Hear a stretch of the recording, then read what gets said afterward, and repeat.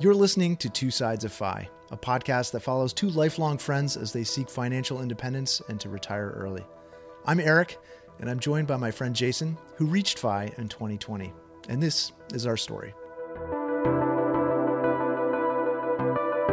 There's another sort of tier of cost decisions, and it's like related to taxes too, right? I mean, it doesn't sound like taxes really shape. I mean, you're living in a pretty tax heavy state, but you know, there are certain states that have no income tax. You know, you got to be thinking about property tax if you're going to own something. Like, I mean, it sounds like that didn't really factor into the equation, but I have to imagine people watching this, especially if you have a business like me and you plan on, you know, continuing to earn through passive sources after you retire, you know, taxes definitely have to enter the equation.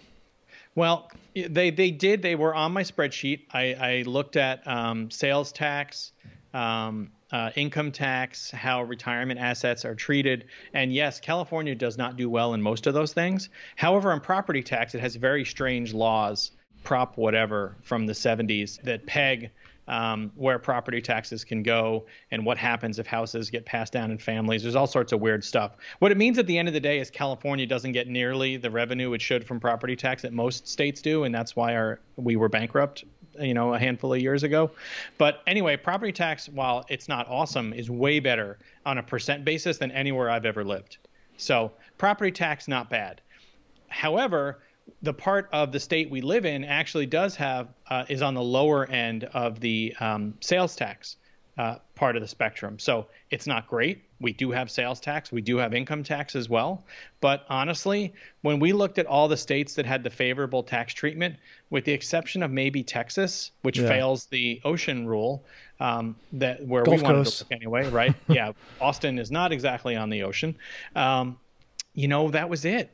And so, believe me, I tried to push those tax favorable states early on in the process, and I'm not going to name any of them to avoid offending anybody, but let's just say Lori was uninterested in exploring those options. No, I got you. But so they were there. How about the idea of like retirement income?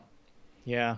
I mean, we looked at all that. I've got those lists of, you know, most friendly states to retire in from a taxation of retirement assets. Yeah, California's not great about that. And but I think for people that are considering, they should consider this. I mean, it should be in the rubric of things to consider, and especially if you are trending more toward lean fire, like it's a good point of leverage. And if you're someone who is just as happy in Florida as you might be in North Carolina, you know, I mean, it could make a lot of sense right there because, you know, as we've talked before, just being able to change the amount that you're withdrawing from your portfolio by a small amount can have a pretty big difference in terms of, you know, how successful that portfolio performs over time, or, you know, your standard of living. And I mean, it's definitely something we're considering because I don't. Yes. Yeah. Anyway. No, it's a really important point. You know, my wife and I are also of the mindset that we wanted to choose somewhere that we could see ourselves living long term. You know, 20 years or more. But we're equally honest with ourselves that we have no idea what we're going to think 5 years. Yeah, you can always walk the decision back, right? So even if we'd say, you know, for many people, okay, those aspects of where you chose to live in Central Coast of California are on the higher end of the cost spectrum for a variety of things, it's only going to go down from here. So we built our plan and our budget around living here. So it could only get better. But you also somewhere else. But like your sequence of returns risk are highest in those first couple of years. So you're right. Kind of flawed decision making there. I don't know if it's flawed decision making. No, I'm just kidding, man. That we, from our discussion on withdrawal rate, and I know you were low. A whole episode on it. We're low on the withdrawal rate. One of the things that I think is hard to really figure out from just, you know, throwing a dart at the map and looking at or envisioning places, you know, like at one point we said, oh, San Diego would be great. Right. And I visited there and it's fine, but standing in that space and visiting that place, I was kind of like, well, I don't really see myself here. A big part of this decision is who you connect with and friends and community. Like, as I think about uprooting ourselves from this place where we do have, you know, friends and, you know, a community that we feel a part of, how do you figure out what that looks like if you completely uproot? And, you know, the strange space you find yourself in is you're not going back to work, which is, I think for people our age, you know, mid to late 40s, like that's kind of, you have an established friend group because of where you're working, right? Or where your spouse is working in my case. And we're finding that really hard to figure out what that looks like. How did you guys think about that when you were visiting places?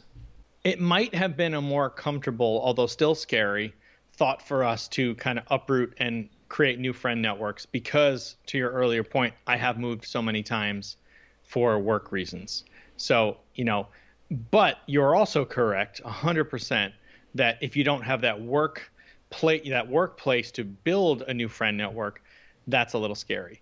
So in terms of how we approached it from a visiting places perspective, the first thing we did, I think, was realize that we should really honor that feeling we get when we visit a place for the first time. If we give it a thorough once over, you know, spend a few days, check out areas, and it doesn't, we're not immediately feeling like, oh, this is probably us, then we took it off the list. But if we did feel good and we got a kind of a good vibe from talking to people that live there, you know, go visit a school, just see how people interact. We talk a lot when we're vacationing places about that feeling of like something fits, right? And the kind of vibe you get from people. And I think one of the things that made the area we landed in just fit really well is, well, there's a couple things. Just kind of the way that people seemed pretty down to earth. Right. And a big diversity of people, you know, from people who have been here forever, multi-generation through, much newer people who moved here to, you know, help build the wine industry that's so huge here now. The other thing I think that we think a lot about is from like activities and hobbies perspective. And I'll just pick on a couple simple ones and maybe a little greedily things that I really care about. Right. The wine industry and the beer industry are huge here. And Lori and I are very interested in both of them, not just from a pure hedonistic perspective, but from a, working in those, you know, doing part-time work maybe, or, you know, volunteer work, or, you know, whatever. You know, Lori and I both like those businesses a lot, and she's already working part-time at a brewery now doing their lab work for them because she has a science background just like I do. And I'm currently working with, I haven't even told you this yet, I pitched an idea involving beer education to a local brewery here and made a video for them and everything. And we're going to talk about it this weekend. So I think knowing that this area has that as a central thrust of activity, especially the wine industry, but man, there's a top 10 brewery here too. It was really appealing to us because we knew we could, you know, meet people in that industry, have a common interest, right? Which is what all of us look for in friends, right? Common interest, things we care about and can identify with together. So that was something that was attractive, but also it's a outdoorsy region, right? We've got tons of coastline. We've got lots of, you know, biking and hiking, and, you know, you meet people through those pursuits. And,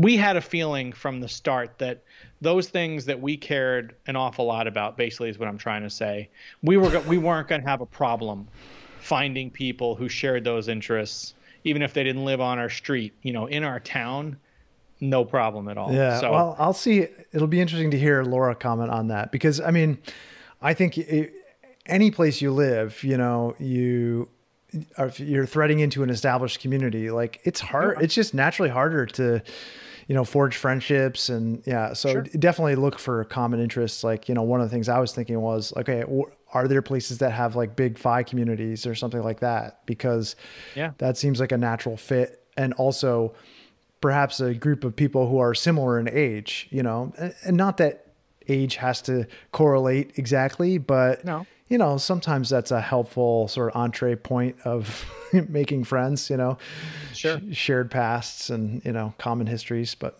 anyway. For sure. Well, you know, and I think the other thing I would throw in there is sometimes you got to like take a step to create a nucleus that a friend group can build around. So, you know, sharing, for us, and this is going to come back to beer again, right? But it's also something really important to Lori and I, right? We've both been brewing 20, 25 years. Just sharing beer with a couple of people on our block created an opportunity to not just talk about that, but I'm going to be, brewing beer with one of the guys pretty soon. We talked about having a bottle share when we were at a winery with somebody who we're now friendly with. And that ended up having a group of 5 people, and this was COVID. So we're like outside in the driveway in the winter with a fire pit, but we're sharing beer and meeting people. And, so, I mean, you create those opportunities. So one thing I don't have a sense of yet that I would be interesting to know is how much have you narrowed down? Or do you have? So you said I'm willing to commit to the U.S., but I suspect even when you hadn't yet committed, are you down to like a subset of states or regions? Like how big is the problem space still at this point? I mean, it's coasts. It's both coasts. Okay. But like you guys, I have the kind of sunny disposition. So, not the sunny disposition, but no, it's not. I mean, it's not the first word I would think of when I think of you, but not because you're grizzled. I have the penchant for more sun than Laura does. Right. Yeah. So I mean, California would be nice. That's definitely on the table. Okay. We've talked about Arizona. That is a little harder for me because it's kind of landlocked. Yeah. Laura would be in the dead center of the country, I think, and she likes water, but I'm not sure she'd choose it over another thing. Like she's really into biking. So, yeah. Colorado has a lot of things. Southeast has been appealing for a lot of reasons. There are a few reasons why it might not be. I mean, we talked about Virgin Islands. We'd love to be in the Caribbean. That would be fantastic. But then I start to think about not only cost, but then healthcare and sure, storm season. We talked about Puerto Rico. That's a little rough around the edges for us, but I mean, yep. Yeah. So it's like it's still pretty large and still a little bit dreamy. I mean, my trawler's looking pretty good right now.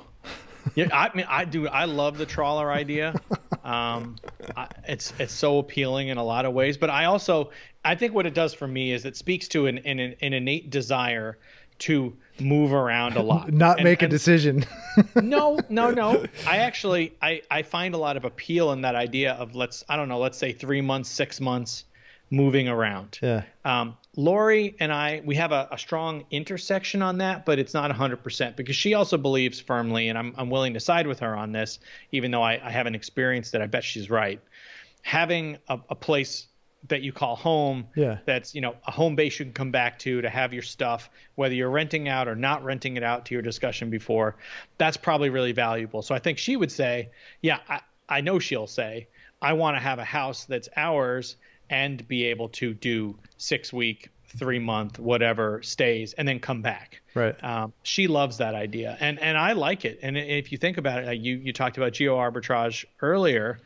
That can still work with owning a house, whether you rent it out or not, because if your other expenses that are not your rent or your mortgage go down substantially when you're somewhere else, even including the housing costs, well, then you're ahead. Yeah, right. Right. Yeah. And if you add renting into it, and we chose to buy somewhere that has a very strong vacation and or other short and long-term rental options, well, it just makes me feel that much better about buying a house as opposed to renting, because we didn't talk about that question on you and I yet on this conversation, but we did struggle with that idea of should we just rent, because maybe we shouldn't commit yet because we don't really know, and we're making this big weighty decision. Mm-hmm. Where do you guys land on that? Have you gone back and forth, thought one way or the other? Has it always been renting because you already own a place? Where do you guys land?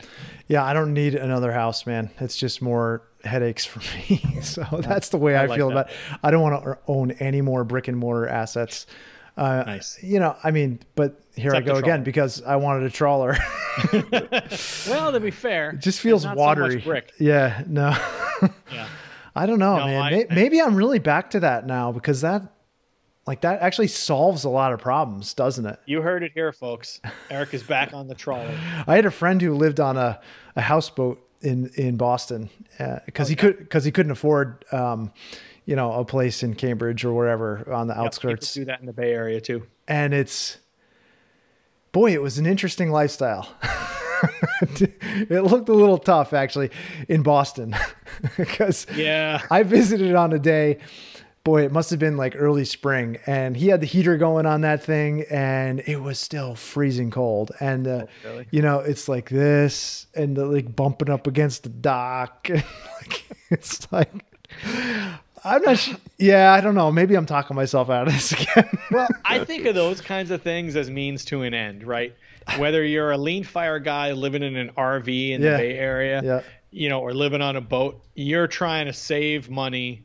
And, you know, while you're trying to maximize your income while reducing your spend. So that sounds like a good temporary thing, but maybe not a long-term solution. Dude, you know, he got stuck there because both of his engines broke down. He had to get the thing towed out. That was crazy. Oh, gosh. It worked out, though? Yeah, it worked out. I mean, he renovated the thing. It was kind of cool, actually, what he did. Okay. He turned it into a portfolio piece because he was an architect. Oh, wow. Okay. But yeah, I don't know. There is an appeal to it, that's for sure. And that idea of just being nomadic, whether that's, and Laura has talked about, you know, okay, well, if we consider doing that on water, where we know a lot less about that whole domain, why wouldn't we consider doing that on land and just, you know, sinking a certain amount of money into, and even if we just said, okay, I don't know what those things cost, those like Mercedes RVs or whatever. Van. Yeah. So what does something like that cost? It's like $100,000 at most. Okay. I mean, I know people doing it for a lot less and have what looks like a pretty nice setup. Now you're down a rabbit hole that I spent like so much time in. Oh, you went there, huh? Oh yeah. It's still appealing to me. All right. Well, that's especially once our daughter is in, or certainly through college, that nomadic lifestyle to me sounds pretty appealing. So oh my gosh, I've done so much RV research, Sprinter van, like all that stuff. You know, one of the things that I was thinking about with the trawler was like, hey, it'd be great if I could just rent one of these things. But when I was talking to my client who's really into boats, he's like, yeah, they don't do that kind of thing, man. Oh, they don't? Think of the damage you can do with those with those boats. I mean, you could basically drive that thing out to sea and just be gone. Right? Yeah, anything involving the ocean. It's just gone forever. I mean, hurricane. We can't find jumbo jets that go down in the ocean. And I think your trawler is easy to make disappear. Dude, I'm just picturing like the compass on this thing going haywire, and I'm just like headed off to Bermuda. I don't know. Oh, God. Yeah, believe me, that's exactly what I think about. But I'm also someone that can't navigate themselves out of a cardboard box without a GPS. That's right, you can't. Yeah. No, I can't. But I was thinking, like with the RV. We could totally rent. I mean, you can rent those things, right? Oh, it's a whole thing. There's websites just for doing that. But not the real cool ones. Probably the ones that you and I are thinking of. But like, that's the kind of lifestyle that you could try on for a little while. You can, and we have looked at that stuff. Like, what does doing a really long road trip look like? Because Lori and I have never taken one, right? Yeah. I think we mentioned it before. I've never taken more than 2 weeks off in a row. No way. And traveled. And with COVID, we still haven't, but we're going to. Pretty soon, we're going to do 5 weeks away, but it's going to be visiting family and friends. So that's pretty low key. That's not trying to be out on your own with an RV. But I love the idea that you can rent vehicles of all different classes, and even some Sprinter vans I've found. So you can try on at least something that would be like that. And I certainly would recommend that to people thinking about that, because I don't know how many people are like me. But it's so easy for me to get wrapped up in these romantic ideas and you just watch these YouTube videos, whether it's about that Swedish family living in the forest in a cabin. Watched it. Oh man, that's an amazing channel. Watched it. Or somebody who's worked out how to live in a Sprinter van and has been doing it for a year, which again, somebody I also know. It's so easy to get wrapped up in that stuff and like just insert yourself in it and be like, I could totally do this without really thinking through all the things that are positively terrible about it. Here's one thing I'm picturing, like walking into the van in the morning. What does that smell like? I mean, you know what I mean? You've been in this van for 3 weeks. Ugh. I just know what that smells like. I get so wrapped up in what feels like a monumental decision. The finality of it. Yeah, like it's somehow permanent. Yeah. Like, well, I get one more chance to do this, and if I don't do it right, screw you. If you buy a house, if you buy a house though, it's a little more, I mean, it's not exactly like we couldn't sell that thing. Well, I don't know. Maybe we could. It's a good real estate market, but still it's, it's not really a liquid asset. Yeah. And yeah, that's fair. And I did think about that too. And it does give me a little comfort knowing that while no real estate market is certain by any stretch, I don't consider it an investment. We are in an area that has had a great run over the last 15 years. And so I feel at least slightly more confident about that. But I definitely got to the point where I started to feel a lot better about the fact that this is not a permanent decision. It's the next decision. Yeah, it's the next decision. We can change our mind. Every time we've thought this thing was going to be the something we did or cared about for 5 years or more, those priorities change, right? And whether those are changed for you, like there's something you need to deal with or go help somebody or be with family, or you just decide to do something differently. So we've tried to treat this in that way. Yes, we were very thoughtful about it. I've mentioned the process we went through, but we stopped stressing about, or I stopped stressing about it because I don't think Lori stressed about it. She took it she's very pragmatic about the whole thing. It's funny that something to learn from that. Yeah. It's funny that she doesn't stress about that. I wonder sometimes if one person in the relationship is owning all of the stress and anxiety, if the other one feels free to kind of just let the other person own it.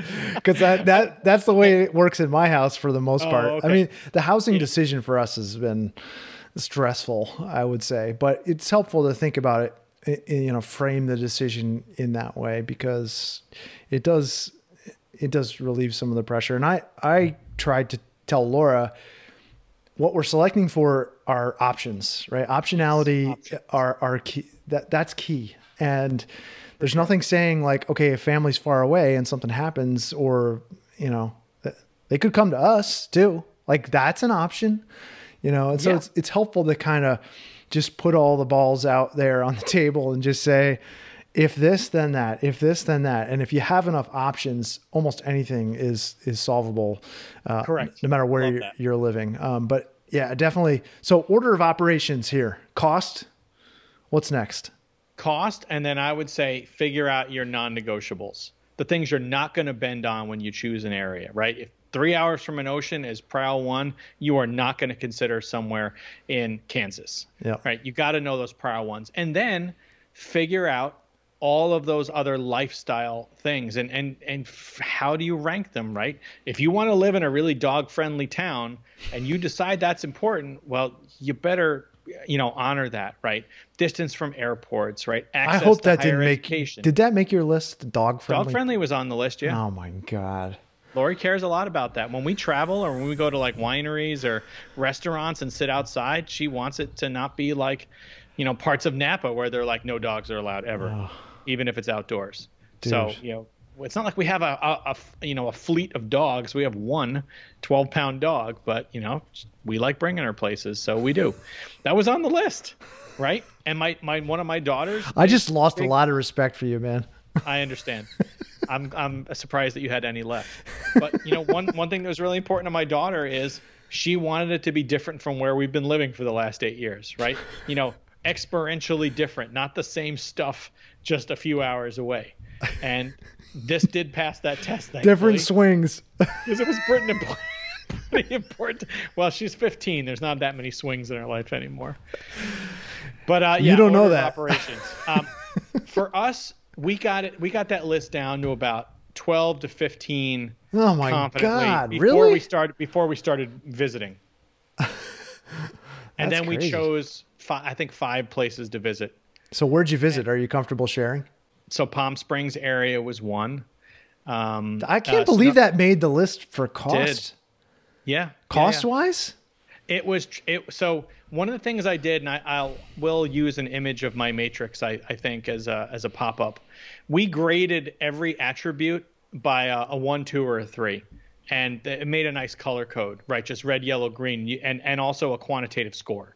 Because I like the visual, and I also like being able to rank things. And so Palm Springs did very well on our list, except for housing below $550,000, which was our top end. It was yellow because there was inventory in some of the towns, but it was much more limited. So that was one of the strikes against it. area around San Diego. There was a couple towns there that we were potentially interested in. Parts of Sonoma County in California. I'm looking at the list right now. I have visited Bend, Oregon before. We've both visited Hood River, so we didn't do a follow-on visit for any of those. We took them off the list for other reasons, right? The sunshine test, for example, for Hood River. Bend is the sunniest place in Oregon, if you want to maybe consider it. It's just not near the ocean. How many days? I don't have the numbers on my chart. It's yellow for numbers of sunny days in a row. I don't remember the exact number. Is that middle of the road, or is that... What's the scale? Middle of the road. Okay. Middle of the road. Yep. And then there were a couple other places in Northern California, and then a few places in Arizona, like Sedona. Obviously, that would fail the ocean test. Yeah. But it ticks so many other boxes on our list. Okay. So, yeah, those are some of the places. Cool.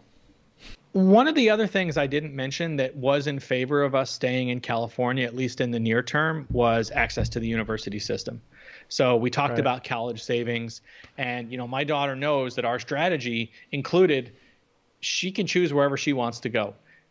If she chooses an in-state public university, that's going to be fully funded. Yeah. Right. That cost is taken care of by the 529 we set up years ago. If she chooses an out-of-state public university, well, maybe that's mostly covered or 3/4 covered, depending on the state. If she chooses private, it's going to be no more than half.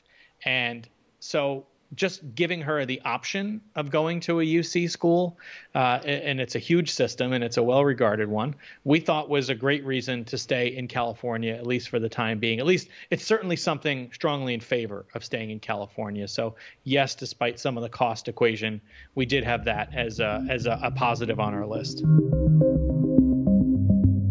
Does this conversation help you feel better in any way about this vast and scary topic, or does it just raise more questions? No, it just makes me freak out even more because we just talked about it for an hour and a half. I really tried, man.